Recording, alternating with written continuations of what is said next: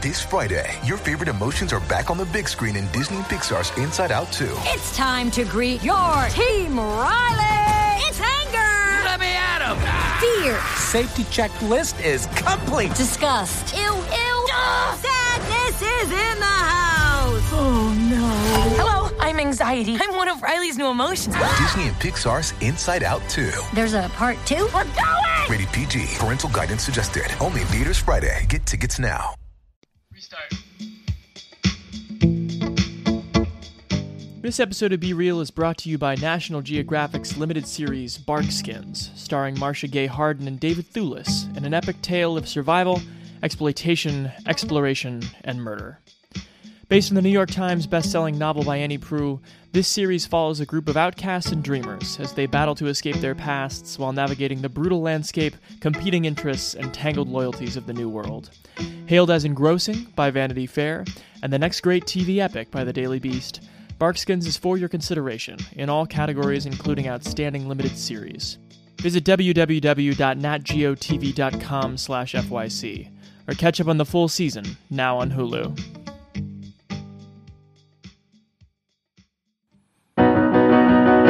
You can talk about film with a philosopher's zeal, or measure them all by box office appeal, but for once in your life, be real! This is a movie podcast, and we're the movie podcasters. Welcome one and all to Be Real on the Playlist Podcast Network. My name is Chance Solom Pfeiffer. And I'm Noah Ballard. We're thrilled to be here today for I think a really heartwarming category. For sure. Is your heart warm? Yeah, I mean, I'm filled with like animated clay as it is. Sure. So this one was particularly resonant to me. Because the movie Chicken Run is celebrating its 20th anniversary, I think you, me, and Nick Park are probably like the only people celebrating. We're not only celebrating, we're pumped. We're going to talk about Nick Park movies. He is the writer, director, and animator of myriad Aardman Studios features and shorts from the late 80s to present, including all the Wallace and Gromit shorts and then the feature length. We're going to talk about Early Man, which is the most recent one, and we're going to talk about Chicken Run. We might go back and talk a little bit about Creature Comforts. I don't think we're going to do any Shaun the Sheep, but we hope you'll still be satisfied. I mean, other than his entry point in A Close Shave from 95. We will discuss that. Be Real, we should tell you, is part of the Playlist Podcast Network. We hope that you like and subscribe and rate, please, wherever you get your shows, whether that be Apple Podcasts or Spotify or Stitcher. Other shows in the network that we recommend include all of them. The Fourth Wall, Discourse, Defocus Podcast. Say hey. Why don't we start with the introduction of the Wallace and Gromit and sort of their dominance of a very specific category of the Oscars? Sure. I think the funniest thing about A Grand Day Out, which is the first Wallace and Gromit 30-minute short animated film, is that it lost the best short film animated Oscar to the same guy for doing Creature Comforts. Right. Which is another short film. And Chance, I had seen that before, but you specifically rewatched it this time. What was your feedback on Creature Comforts? Creature Comforts is funny because it's basically like a mockumentary style show about the life in the circus or life around the circus through these talking head interviews with clay animals who are saying things. You know, it's sort of like that classic wry, understated Nick Park humor, but sometimes there's like barely a joke. It's just like, you know, monkeys talking about like, well, I do get a bit nervous out there sometimes. And then it's like it's very cute. It's also funny. I think the most compelling thing about it is twofold. It's funny to see how much droller these movies were at the start. Like they can just be very kind of like monotone, and that's part of the joke. Like these animals are voiced by boring but sentimental North Englanders. I can eat almost anything. Yeah, I think I'm the same too. I won't refuse anything. The only thing I don't eat is Turkish delight. I like Turkish delight. See? I can't stand it. Yeah, I and like lychees. Lychees. Yeah, what don't I like? No, I think I like most everything. And then also just the specificity of the characters. Nick Park, whether he's animating an animal or a person, makes no attempt to make it be like photoreal or something. Like they're always kind of like goofy, cartoonish, eyes set directly next to each other, animals with human teeth. Like it never looks real, but it's always very specific. Like the body language of the caterpillar somehow matches the voice actor being like, I'm the caterpillar. It's great. That is funny. So let me ask you, because I only made it to Close Shave and Wrong Trousers. Was Grand Day Out robbed at the Oscars? A Grand Day Out's incredible. It's the first Wallace and Gromit one where they go to the moon because everybody knows the moon's made of cheese. Classic. And yeah, no, Wallace of course loves cheese. And there's this great scene where they're just like hanging out in the living room and they're like going through brochures and tour guides and stuff for where they should go because they have a day off coming up. And Wallace just like looks at Gromit, who of course doesn't speak in any 5 of the iteration season. He says something to the effect of like, these darn bank holidays, they make everything so complicated. And then, of course, they run out of cheese and they decide to, with what they have lying around the house one afternoon, build a spaceship that takes them to the moon. Mm-hmm. And they eat some moon stuff, which is cheese like they've never tasted before. And then they run into like a Wall-E type robot who's there on the moon to make sure people don't eat it the way Wallace is. Oh. Mm.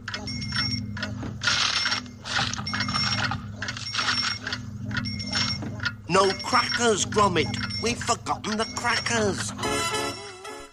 We should say I'm sure you can picture them if you have any familiarity with Wallace and Gromit, but in case you're uninitiated, Wallace is like your sweater vest wearing, like just the most boring uncle you can think of if your uncle lived in Manchester. And yeah, Gromit is his wordless dog, who's also a tech genius. Yeah, he's a bit of like he's a beagle. Not quite a football head, but I was talking about Wallace. You go ahead. Oh, sorry. Yeah, Wallace is a bit of he's like a football head. He's like in that Hey Arnold's sort of gene I pool. thought you were saying he was a big soccer fan. You're saying his head looks like American football. His head looks like an American football with like a periscope for where his like nose and eyes go. Right. But Gromit's great too, because it shows how like complicated the emotions they can express just with like clay movements to have him not speak at all. Right. And that's the wonder of these Aardman movies and these Nick Park movies from the beginning is, they get much, much bigger as they go, arguably too big at a certain point. But you always come back to that fact that simple human emotion or anthropomorphized emotion carries the day. You just like really feel for these little inanimate objects that look, in some cases, just like, they're no more showy in their human featureism than like Dilbert. They're very simple. Sure. Yeah. But I think it's most resonant in, dare I say, early on, one of the best Wallace and Gromit renderings, The Wrong Trousers from 93, which is the second one, right. In which the titular Wallace and Gromit are having financial worries, so they let a room out, and this penguin, who also doesn't speak, moves in and begins to like gaslight Gromit out of his own home, and then pull off this really well done heist sequence. Right. making use of the wrong trousers, which they are, I think, what Wallace describes as techno trousers. They're ex-NASA, yeah. Sure, remote control trousers that the penguin, whose name I don't think they're good for walkies. Do you know that the penguin's name is Feathers McGraw the whole time, or not until the very end when you see it in the newspaper? Not till like one of the last shots, like the newspaper, yeah. But I think it's implied. Right, you should be able to tell from looking at him that his name is Feathers McGraw. He's like a real, because that's like the humor I think of these things, is the way that they make animals that are cute like super sinister through like weird gesturing and like music cues. Like when the penguin like claps after he sees that like grommets run off is like so sinister, but he's otherwise like a really cute penguin, and everything he does, even when he pulls out a gun, it's cute. Sure. Well, and it doesn't hurt that Nick Park is very skilled with, ambitious live action filmmaking techniques. The penguin, the rack focuses of like realizing the penguin is watching Wallace sleep are very creepy and has nothing to do with claymation. It's just like how you would shoot a horror movie where like the perpetrator was in the frame, but you didn't know it. What's happening? Catch me, Gromit!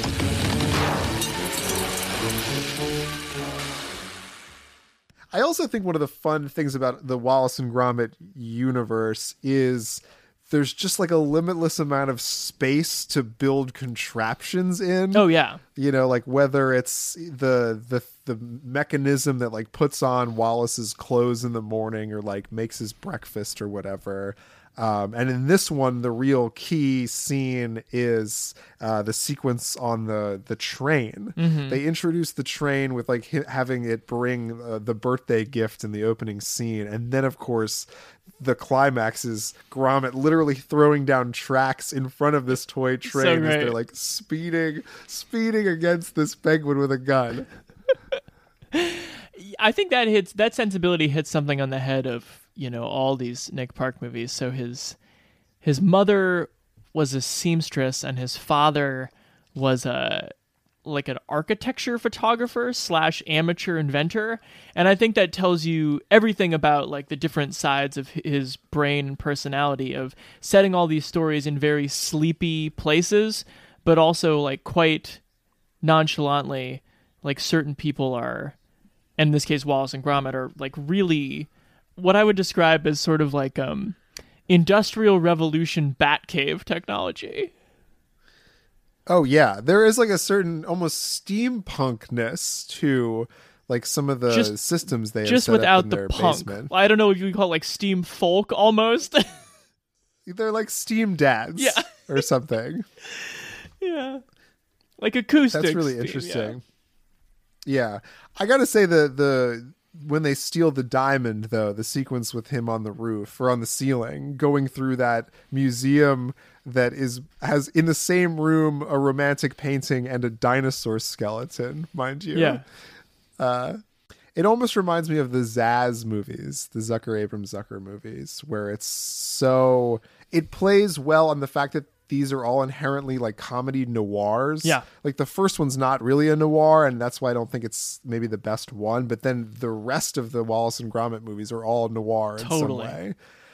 But it plays well to that satire of like you can have like a pie be the reason that you like catch somebody, or you can put like a penguin assassin in a milk bottle and it'll be fine. That's great. You want to jump into Close Shave? Close Shave is also, I think, a really good Wallace and Gromit's, like hitting all the notes it should. In this one, you have these sheep keep going missing, and there's this great shot where they're like outside the house and this like big loud truck pulls up and like a sheep comes off the truck and like bears its way into the house with Wallace and Gromit, and you see in like the rear view mirror this like scary dog and this like terrified woman like decide not to go after the sheep, and then the truck drives off. And it really sets this ominous tone. I mean, this one's like, it has these like sort of smoke and shadows through these alleys of this little, this little town. And then the idea of how, and they'll get into this too with Chicken Run, but the idea of how these sleepy little towns can pull themselves out of their current situation by letting industry come in and letting these horrible machines like take nature and like put it into cans, so to speak. 100%. In this one, they have a wash and go window cleaning service. Incredible. In Wrong Trousers, they're just like looking for a job to do. Do they have a job in Grand Day Out? Do they have a scheme? It's unclear. They're on a holiday, so it's unclear what they're doing day to day. In Curse of the Were-Rabbit, of course, they're pest control. They're security guys. Yeah. Oh yeah, they're pest control guys. And then they're bakers in the loaf for death one. God, yeah. I mean, who says the gig economy didn't start in whatever this is, 1959 Clay, yeah, I mean, England? if they're working on one now, they're going to just be Lyft drivers.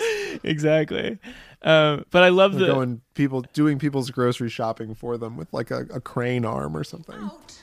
You're not going to turn me into dog meat. Dog meat?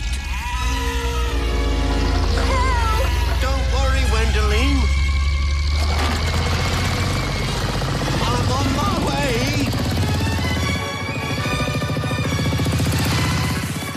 We've lost them. The dog, though, Preston, is so striking. Love In Preston. this movie. And it's so funny when you have the giant like tip off that he was handed down from the woman's evil dad, but like when you start to realize that this dog who walks on two legs is running the show and the human woman is scared of him, it's a good turn. It is a good turn. Yeah. Maybe we'll save the final turn if you haven't seen it before. We should say that all these movies or all these 30-minute shorts are one season of television on Amazon right now that is included with Prime. I really like the machine that shears off the lambs and makes the wool and the yarn balls and stuff. That's such a cool thing. And then there's the best thing about the universes of these worlds is that not only do you get to see the machines function well, but you also get to see them destroyed, right? Which is also always fun, featured in this one. Yeah, always fun. Great to see some like critical nozzle get plugged up by something else. You love to see a nozzle get plugged. It's also funny how all these machines are also like vertical integration machines. It's just like you no longer have to have, one person doesn't shear it and then dye the wool and then make the sweaters. Like the machine just does all 5 jobs. It's great. It does all of it. Yeah, and then could even turn the lambs into dog food. Spoiler alert. Let's talk about, on a more technical level, if we can, sort of the pleasure and maybe some of the boundaries of how Nick Park and company as animators like show their work in these movies. Well, I think it's showing work on 2 levels. One, that the animation is so clean by the time you get to, 1995, that's just impressive. And then you have these great sequences of, being in this wild machine, or, this one has a sequence with like a sort of out of Peanuts, Snoopy in the airplane kind of thing. Yeah, like the Red Baron bit. Yeah, the Red Baron bit. And this has some great sequences too, but I think it's also in the writing and showing that these guys like made the amount of time available to write a compelling story and think about not just the things in the foreground, but maybe even more on the things in the background. Yeah, man, I want to address so much of what you just said, because I think you're really getting to the core of what like makes so many of these movies like good and interesting and stand up, even as like, yeah, the mid-90s Wallace and Gromit features, like, I guess they look old by comparison to like contemporary animation, but like whatever that really means. Like the weird thing about animation is, it doesn't, the fact that it's like smoother and faster, like definitely doesn't make it better. Seeing the fingerprints on the clay of Wallace's face is half the charm. It really is, yeah. And knowing that not only will the book that Gromit's wearing be Crime and Punishment by Fido Dostoevsky, it will also be the Penguin classic version of it, where the penguin icon is the penguin from the previous movie. Feathers McGraw, you mean? Feathers McGraw, minus the four-fingered chicken hat that he's wearing. I wrote Fido. That was the best part of that whole movie, I gotta say, is that nobody recognizes the penguin with a rubber glove on the top of his head as anything but a chicken until he takes it off. It's fantastic. And then sometimes you're just like, I found myself in a wonder, like looking at, how simple everything around it is, and then just being like, how in the fuck did they animate the soap bubbles with not a computer in sight? That must have taken so long. Absolutely. I mean, and how like all these action sequences too, where you have like a dozen sheep on top of a little ladder on top of a moving motorcycle that's chasing a truck, and you have like all of that in the shot. Mm-hmm. I got a chance last year to talk to a woman who works at Leica Studios here in Portland. They made like Coraline and Missing Link and Kubo and the Two Strings and Paranorman.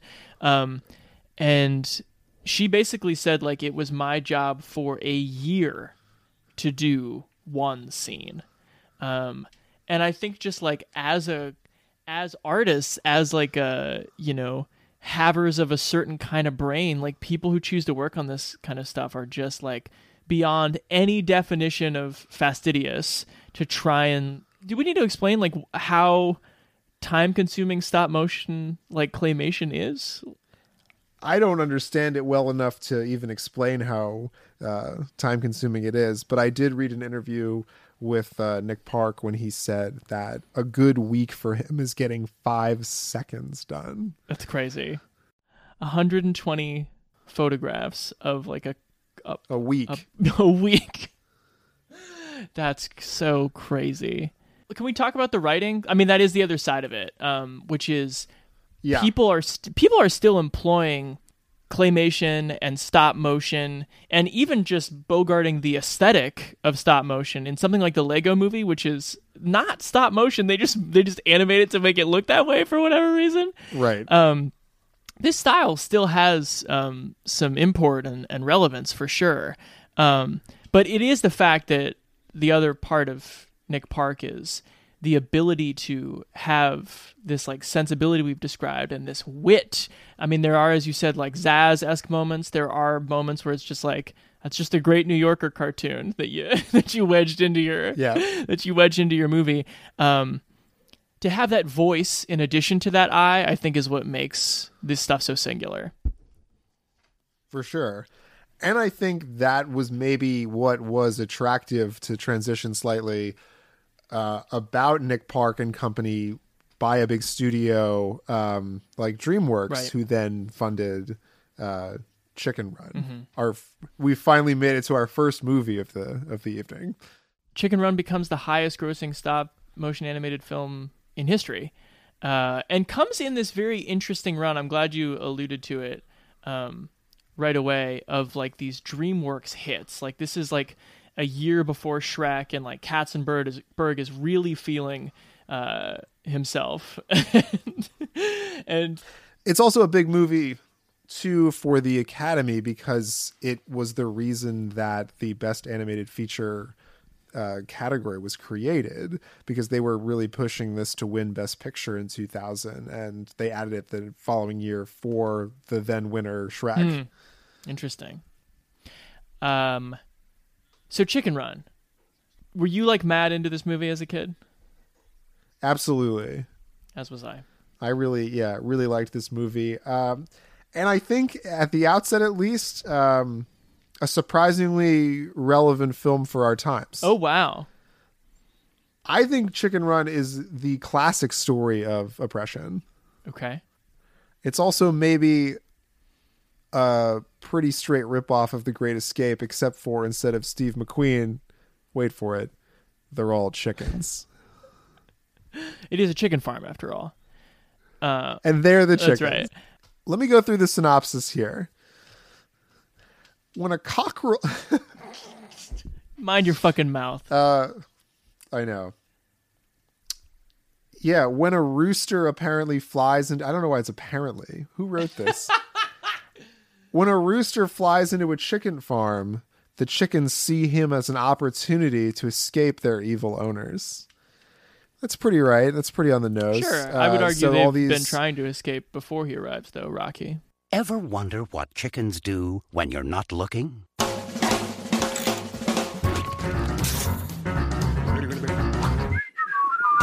Operation Cover Up! No chicken escapes from Tweedy's farm! You've got to get out of here.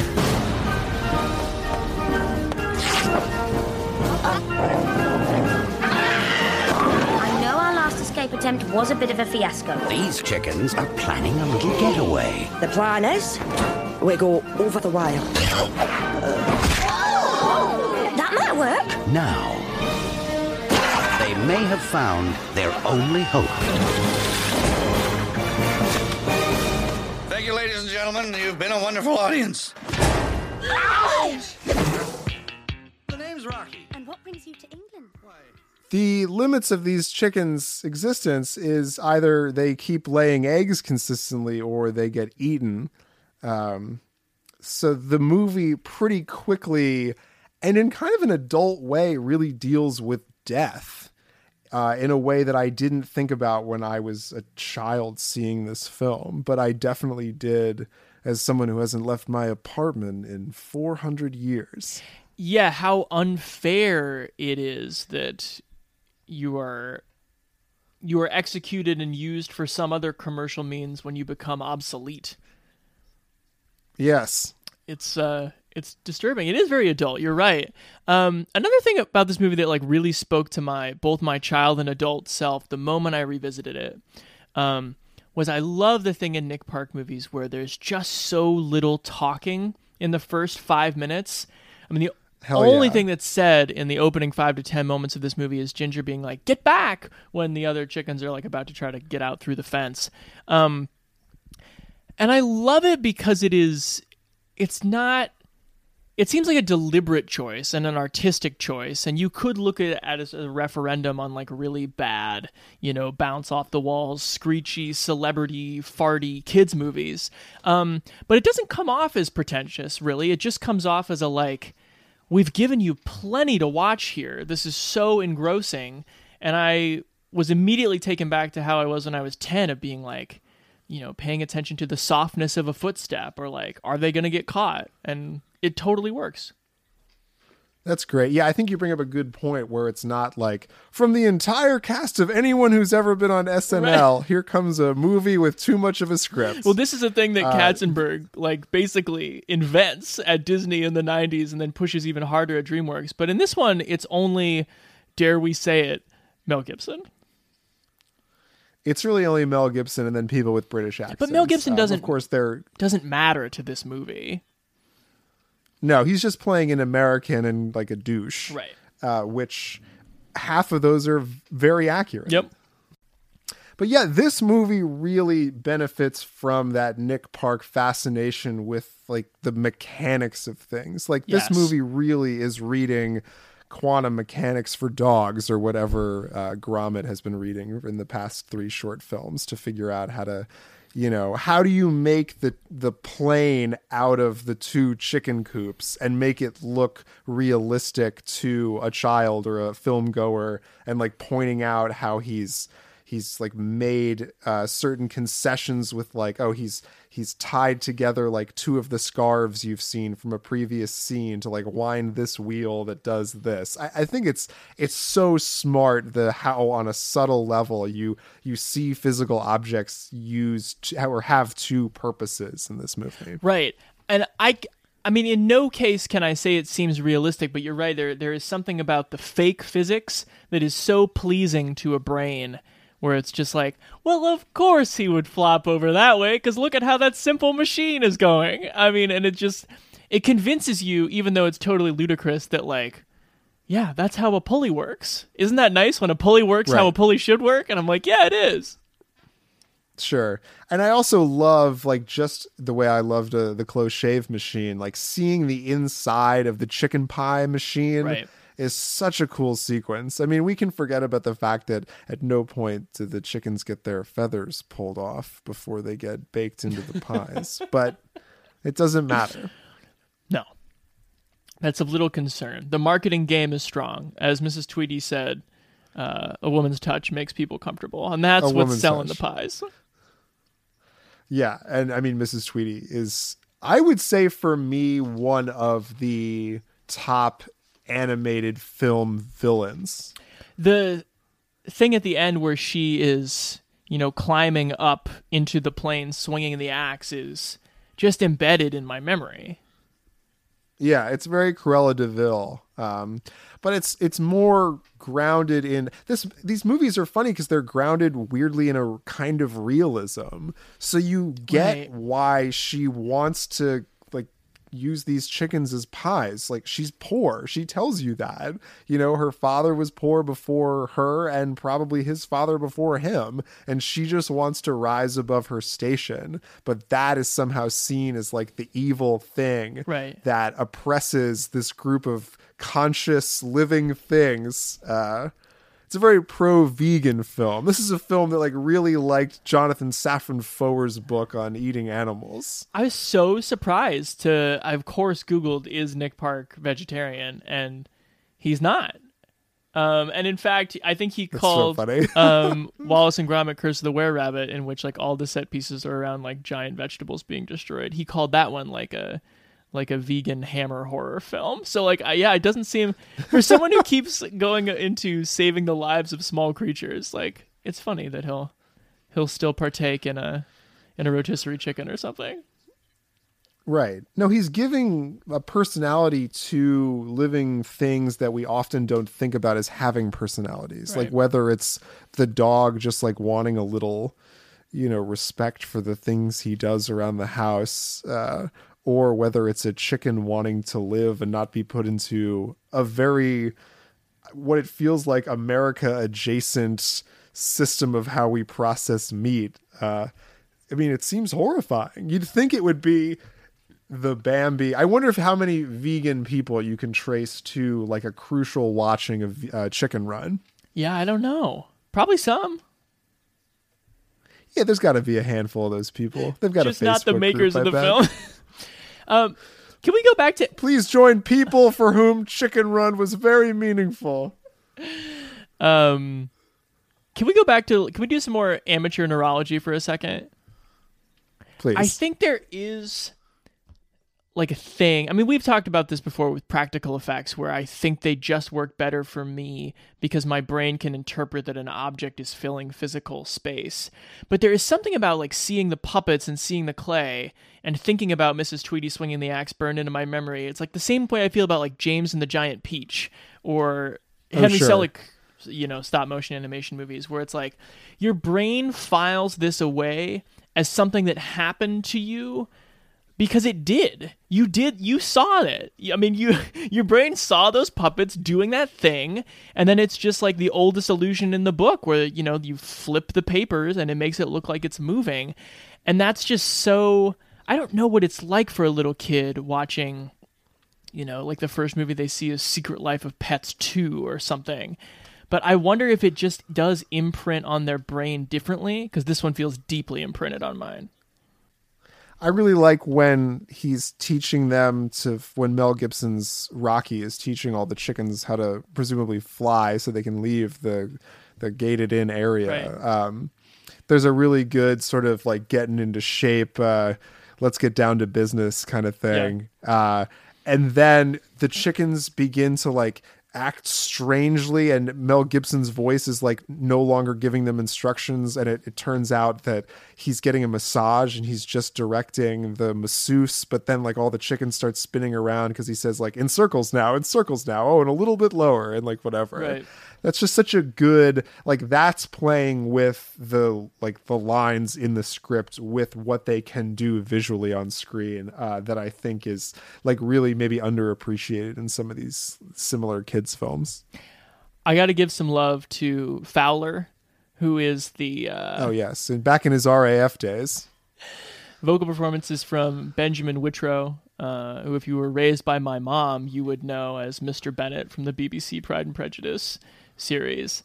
Incredible. But he just has like some great kind of like, he's the old bird's had a few too many feathers plucked out over the years, but for sure has that real like chin up, stiff upper lip, English Air Force. Also, I love the way in these like rural English communities, like the only thing they have to mark time, Nick Park would argue, is World War II. Like nothing has happened since then. Is the only reference point. For sure. That's really funny. I really love the exchange that Fowler has with Ginger at the end, where he's like in the back, like rowing with the rest of them.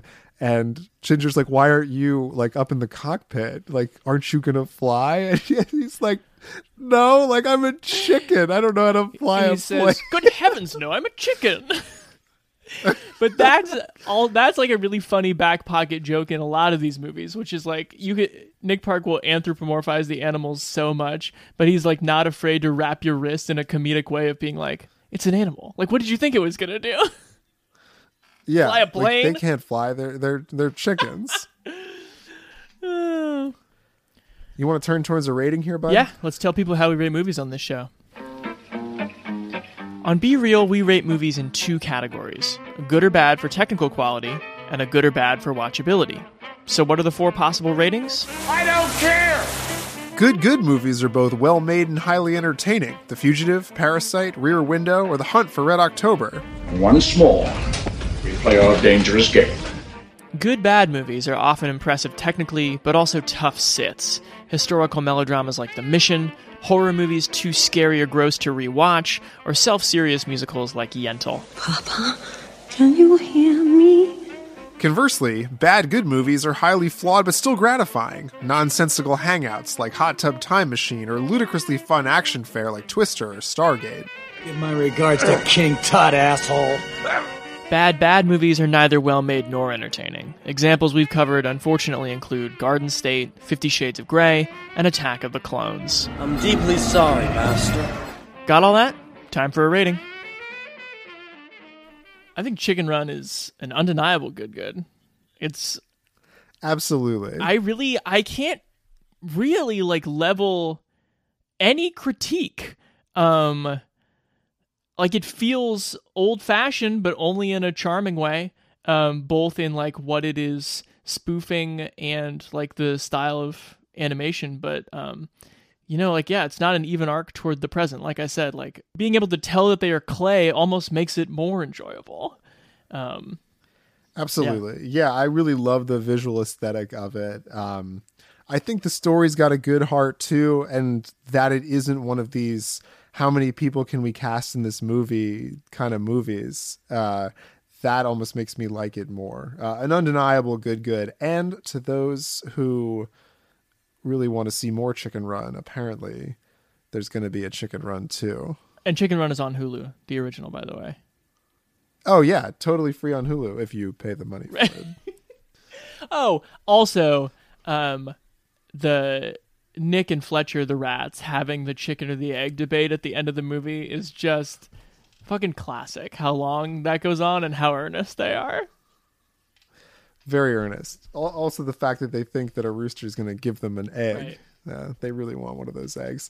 That's so funny to me too. The idea that the movie has its own sense of like, there's like it's gigs on top of gigs, that like chickens would employ mice to like get them supplies for things, to build their like escape plane. It's pretty good. Indeed it is.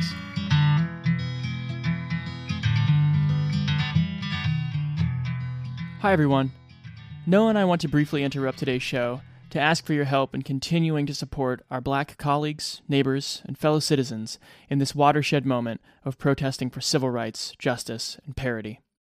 If you're a listener with an interest in books, Noah would like to direct you to the City College and Association of Author Representatives Internship Scholarship, which allocates resources and funding to students looking to start their careers in publishing.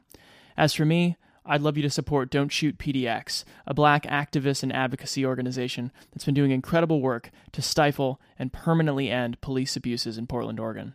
And because of our eternal Nebraska connection, we'd encourage you to honor the life of slain Omaha resident James Scurlock and consider a donation to his family. All links are in our show notes and on our website, BeRealPodcast.com. Finally, if you're not in the publishing world or not a Portlander or Nebraskan, seek out the leaders and organizations in your community who've been doing the work both this summer and for years upon years to protect, support, and elevate Black lives. Thank you all.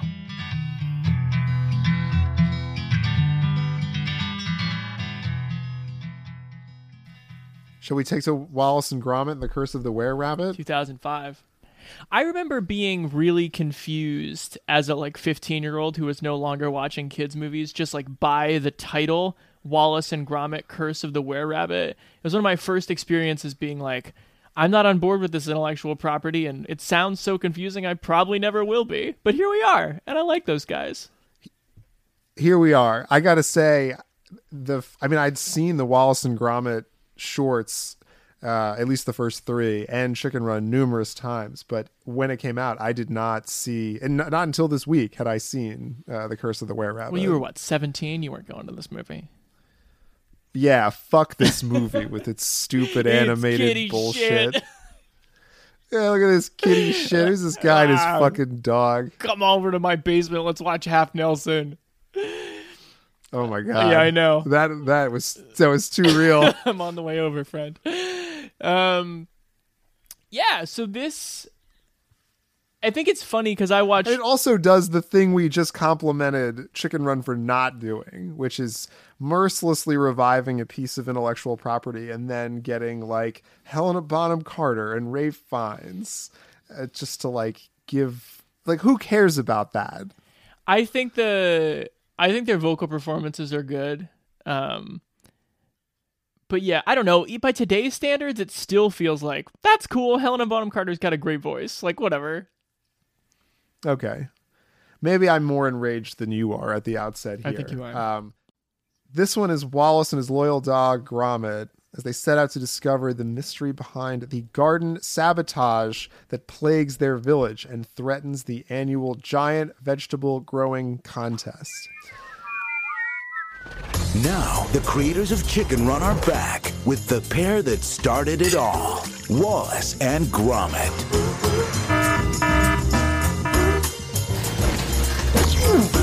Gromit, old pal, I'll need assistance. Ow! One's an inventor. Just a bit of harmless brain alteration, that's all. Who never says die. Full suction. The other is his dog, who never says anything.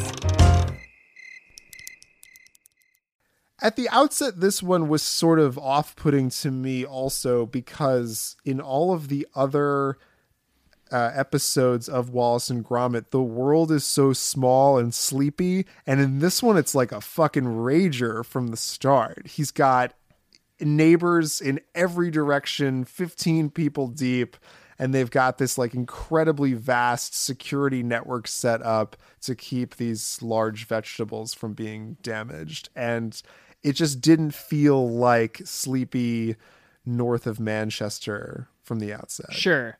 I watched this one first and had never seen any of the others, so I wasn't as bothered by that. But yeah, in retrospect, they do have to change certain tones just to get to a feature-length film. They're pretty high-tech in this one. I mean, for God's sake, they're pretty high-tech. They're Batman Forever style, melding brainwaves.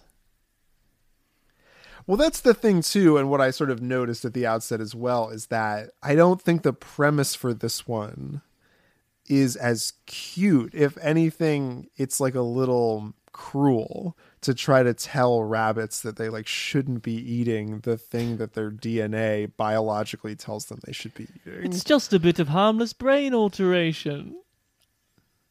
And I think the movie, I mean, with a line like that, the movie knows that its premise is maybe a little suspect. What? Come on. You really felt on behalf of these rabbits? Yeah, because I feel like the other ones, the tone that the other movies, at least the other Nick Park movies set, is that like animals are these unsung, defenseless things that like we are mistreating mostly because we don't realize it, but like we need to be more whatever. And that, you know, whatever ends up happening in this movie happens, you know, sort of speaks to that. But I just thought the idea of brainwashing rabbits to stop doing one of their 3 functions, like just didn't have the same charm as like going to the moon for cheese. Wallace and the people who underestimate the animals are always punished. And when he believes himself to be right. Victor Frankenstein, he gets turned into the Wolfman, or the Were-Rabbit, as it were.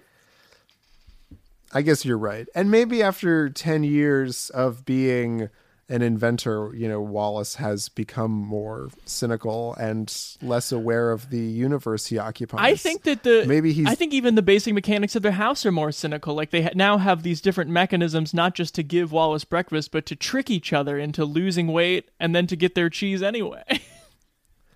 I do think this movie does have some positive things from the larger budget and the longer length. And like you mentioned at the top of this movie, the tech is really where it grows. Like I really love even the effort they put into just the car going to that woman's house to initially assess the rabbit problem. Like, you know, there's that low camera angle where you see kind of like the tire screech and like how quickly they get there, when in previous movies it was just a character saying, "Oh, you got here so quickly."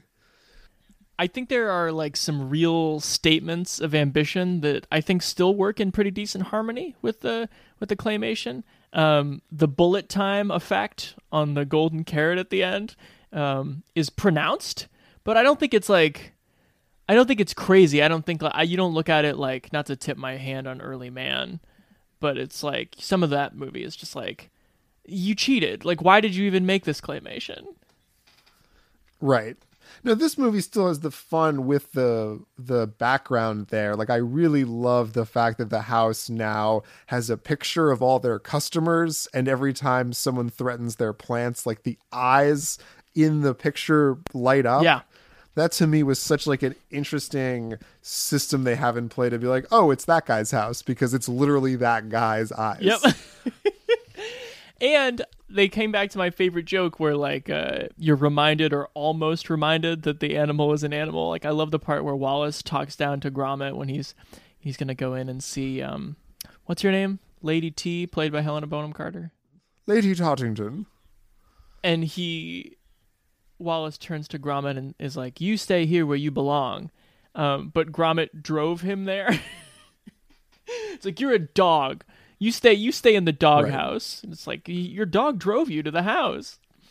Also, a great Zaz style bit is where Victor, the Rafe Fiennes hunter, goes to see the priest to tell him about the were-rabbit. And the priest says, "Everything you need to know is in this book." And he's like, "This book?" And it's a nun wrestling magazine. I like the one too where they're at the restaurant. No, it was after the bun vac takes his toupee off. He goes over to Wallace and he's like, "I want toupee, please." And Wallace goes, "Oh, grand. We take checks or cash." Yep. Some wordplay for sure. But this movie just like doesn't have the weird of, or the teeth really. Like you don't like, this is just Beauty and the Beast here with like Gaston, you know, and it's so clearly a ripoff of that. And then like it's the love interest, you know, from the previous Close Shave episode of this woman sort of taken by this masculine force that she like can't date Wallace because of it. That it's just not super surprising and really doesn't play into the like more fun noir tropes that the other episodes really get into. But what do you think of the rabbit itself? Like, that's supposed to be kind of like the funny big goof, the way that the electric dog is in the previous one. I think it's pretty good. I mean, I don't think they're doing noir. I think they're doing like gothic. I think they're doing gothic horror. Yeah. I think it looks fantastic. Again, with how they do that kind of thing. I guess the thing that maybe isn't compelling about it is that it's a really fine balance of tactility that makes these movies so interesting. And when you have a monster that's that big, they almost like can't interact with vegetables and gardens in that like really like micro way you want them to, that makes these movies really sing. So maybe that's kind of a bummer. Yeah. I guess too, you know, with all the security systems in place too, at all these houses and all their gardens and stuff, it almost felt like too realistic. Like with the previous movies, like they didn't need spacesuits to be on the moon. You know, all the museums just had all the famous stuff in it. This one, it almost seems like too much attention has been paid to like how it would really work. Even though the premise, of course, is like so ridiculous that like a rabbit, or that Wallace would turn into a rabbit and vice versa. Sure. But I do I'll give them comedy points for the rabbit that turns into Wallace, because that's so funny. That is so funny. When they're having an absolute crisis of the transformation as Wallace is turning into the were-rabbit, and like Victor's about to bust down the door, and the Wallace rabbit just says, "I'm Wallace," and it's like going to bed. It's just like turning in for the night. Yeah, it's like, so "Good night, Gromit." Oh my god, I'm so tickled by it even now. That's a pretty good thing. I think this movie definitely has its good moments in it. I don't know. To me, though, it felt like giving a sitcom 90 minutes of our time. That's fair.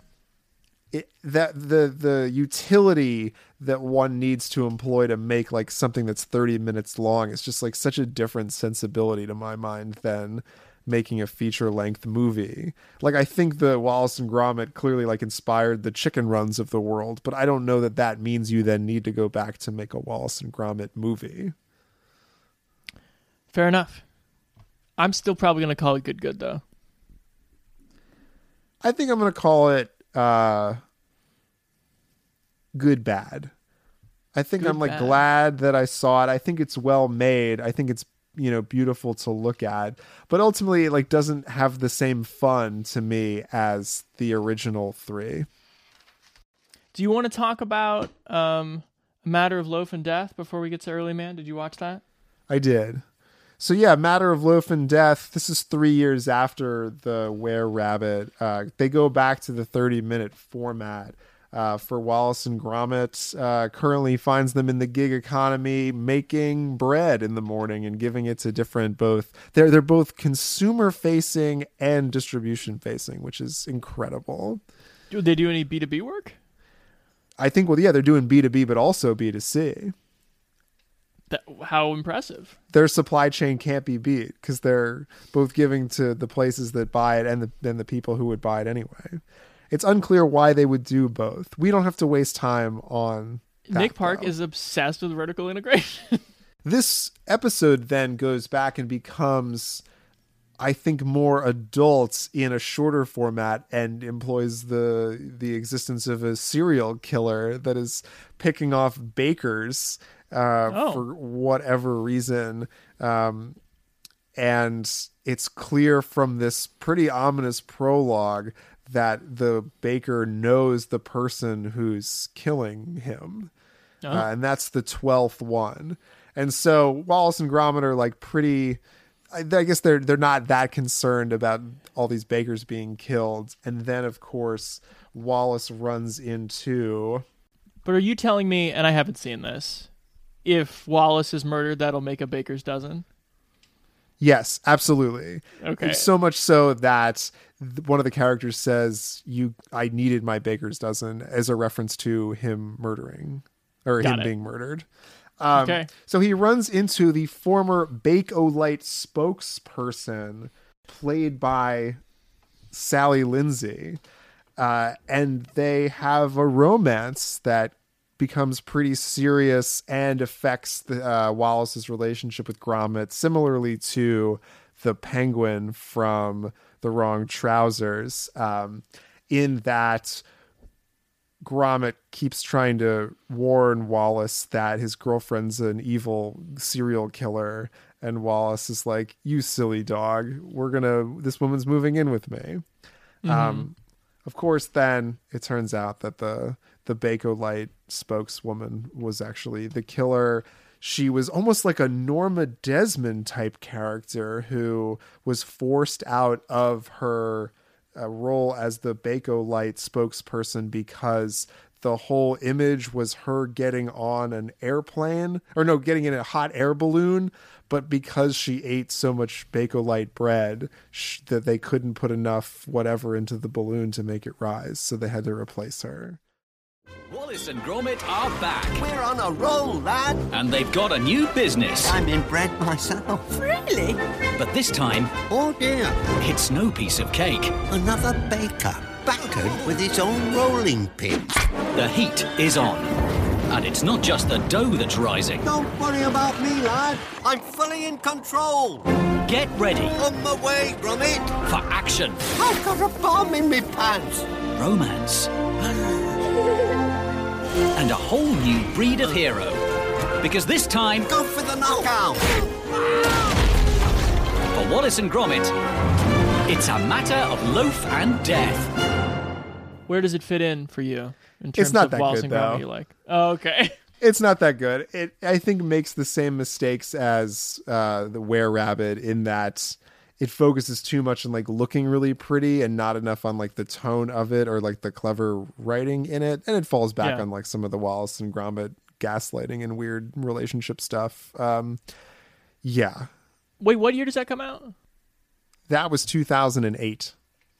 So right before that, you have Aardman severing ties with DreamWorks, which they said was amicable, but there's also like reporting elsewhere that like they were worried that DreamWorks was trying to Americanize their thing too much and just couldn't deal with the like really specific pastoral British witticisms of their movies, which might be actually borne out a little bit in Curse of the Were-Rabbit, which is, like you said, just like a much more universal. I think it's still very English, but it's very English, but it's I think Were-Rabbit and it's for kids. Yes, it's broad. It's for kids. It's definitely a studio movie. Loaf and Death does feel like a pushback on that, but I think Early Man then feels like a total reversal of what demo they're kind of going for, but then also like trying to do something that's playing with historical stuff and like sci-fi in a strange way. It's interesting, but Early Man is extremely English. And it's just interesting to see like the pool that it's playing in financially when it's not attached primarily to a behemoth like DreamWorks was in the early aughts, where Early Man has a $50 million budget, is distributed basically by Studio Canal UK, and makes about $50 million. Like, so they probably lost a little money on that film once you put in the advertising. Yeah. Where, I mean, Chicken Run is a juggernaut, and Curse of the Were-Rabbit was quite successful. For sure, yeah. And this one, too, I guess, like, it's unclear to me, just from the opening of this, frankly, from watching the trailer for this movie when it originally came out, is who is this movie for? Like, is it for children, or is it for that, like, artsy kind of literary indie house Studio Canal kind of viewer? And then how do you market a movie like this? Because honestly, go ahead. Why do you think that something like Chicken Run, though, doesn't have that problem? Because there's always been super adult things in these movies, especially in the wordplay and the humor and the references. Like, why? I'm genuinely curious what you think. Why does a movie like this struggle with what is an age-old balance in the movies? Well, because I think Chicken Run is ultimately trying to make a movie like The Great Escape or something, which is a movie for adults, into a movie for kids using their lexicon through these animated figures. With Early Man, it feels like here's a movie for kids that we're trying to make for adults. And the movie for kids it ultimately is like a sports movie in a strange way. It's almost like it's the origin of soccer, which has nothing to do with the title or really nothing to do with the way that they positioned this movie. And it was up against the one that from the Portland based studio that was also about like cave people. Croods? Yes. Which was an Aardman idea and property, and it got kept. DreamWorks had the rights to it when they left. It does, yeah. So it feels like a Croods thing, but it also feels like a Croods thing meant for, I guess, this like the people who like Chicken Run. But that movie was like 20 years earlier. Just a little bit more, Hobnob. Got it. For Doug and his best friend Hognob, every day was great. Morning, Barry. Mr. Rock coming hunting today? Wouldn't miss it for the world. And every night was a party. Until the day everything changed. To the Badlands! The age of stone is over. Long live the age of bronze. Real quick, we should just say that Croods is not a Leica movie, but it did originate with Aardman, and Early Man just does have that feeling of like somebody.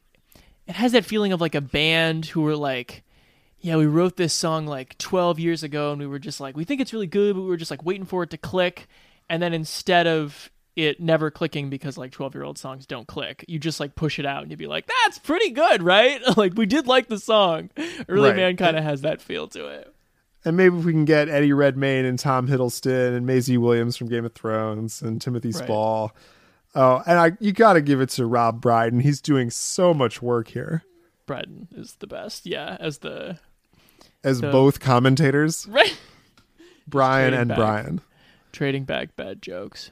But I also think like I love Rob Brydon, but I do think like the humor balance is just like ever so slightly off. So even things like the Man United joke, which you know is coming the entire time because of Early Man, and they're in like what would become Manchester.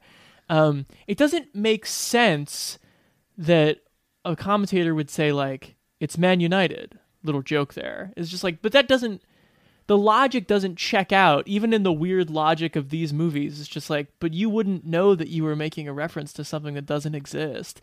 It's like, even the jokes about I'm just a chicken, like don't quite land when they break that wall. Right. Yeah, but I don't know that this movie ever figures out like what the final like chicken joke is, like that they are cavemen up against the people of the Bronze Age, like it's not like inherently funny. Stone Age v Bronze Age, that's not funny to you?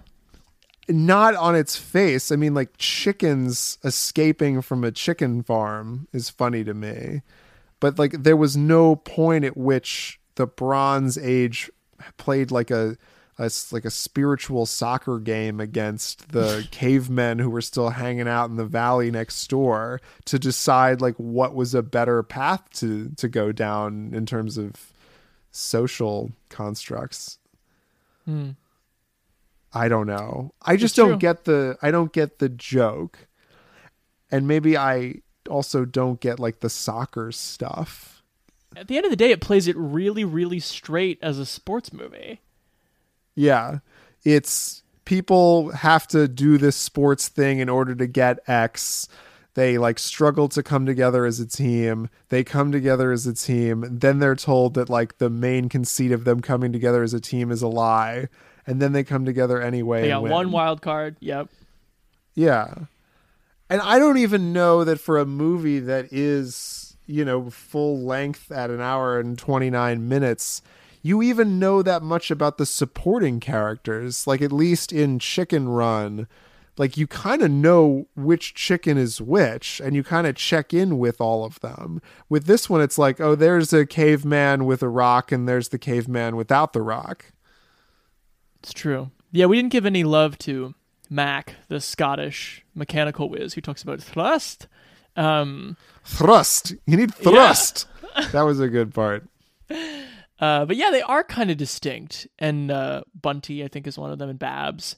But yeah, they don't like stand out that much in this. I like Hognob, the wild boar who replaces Gromit basically, and is voiced by Nick Park himself. Like, I can get into that. But you only know his name is Hognob because Eddie Redmayne says it every time he addresses Hognob. Is that you, true. Hognob? Yeah, it's true. There are definitely like still clever things. Like Real Bronzio is clever. I like the instant replay that's just like the medieval puppets that can be manipulated to show whatever his lordship like wanted the play to look like is a very funny thing. And I actually think also like we keep giving these movies credit for more piercing social themes, and I did like feel a little bit of just a hair like a rankled betrayal over like, yes, he who controls the state controls the media. People will there definitely is some fake news commentary in here, but both in the side of Nuth, the like evil king, but also in the idea of, even if those paintings say that we fail, like, those are just paintings, we can make up our own truth. Now go get your gun, kind of thing. Sure. Maybe it doesn't go that far. Oh boy. But okay, so let's talk about whether this movie really benefits from trying to hold to the claymation tradition. Well, this also like doesn't, I was so disappointed because it like doesn't have a lot of the good like trap doors and like things going on tracks and like tubes, and there's no real chicken pies here. I mean, like, I think the most fun that they have, that Nick Park has as a visual storyteller, is really like moments with the gate closing, and it's like, okay, it's like a Get Smart 5-level gate, but like, where's the, like, we don't even really get to see much of the mining operation too, which I felt like at the outset when they mentioned a mine, I was like, oh, there's gonna be, a fucking cart on a track sequence a la point. How is that not in here? Yeah, the Temple second Indiana Jones. Yeah, Temple of Doom. I mean, even a la one of the seminal Wallace and Gromits with the track. Like, that's something, whatever. I just don't think animation to do like, a sports sequence.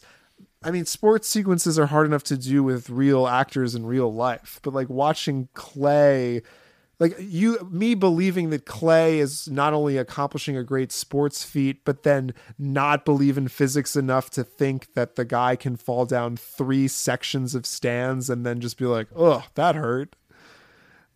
Yeah. What's the, you gotta, if you're gonna do Space Jam, you gotta have at least half the people there be real. I'm with you. Yeah, there were moments where it was just too obvious that they were leaning on CGI, and I don't want to be like a purist about it. Like, I mean, I can get into be a CGI fucking purist. It looks shitty when the clay guys are on a foreground of clay, and then the background is clearly like CGI fire. It just feels like this process is so taxing and beautiful and miraculous, and when done right, you are feeding off the glory of how taxing and beautiful and miraculous it was, that when you change it up, especially people who were like the foremost claymation animators and directors of like the 90s and the 2000s, it's just like, I mean, I don't feel like you sold out necessarily, but like, why did you go away from the thing that made you great with like only a vestige of the thing that made you great? Well, the thing that made you great was how you clearly can't show all the things the real world has to offer, like through stop motion animation. So you figure out a clever way to hack it, and seeing those clever hacks is like part of the joy of it. This one to me just feels like any number of dozens of children's films in this like half animated, half CGI space that like, so what? So who cares? I can't say that I like disliked watching this movie. It goes down very easily. It's very short.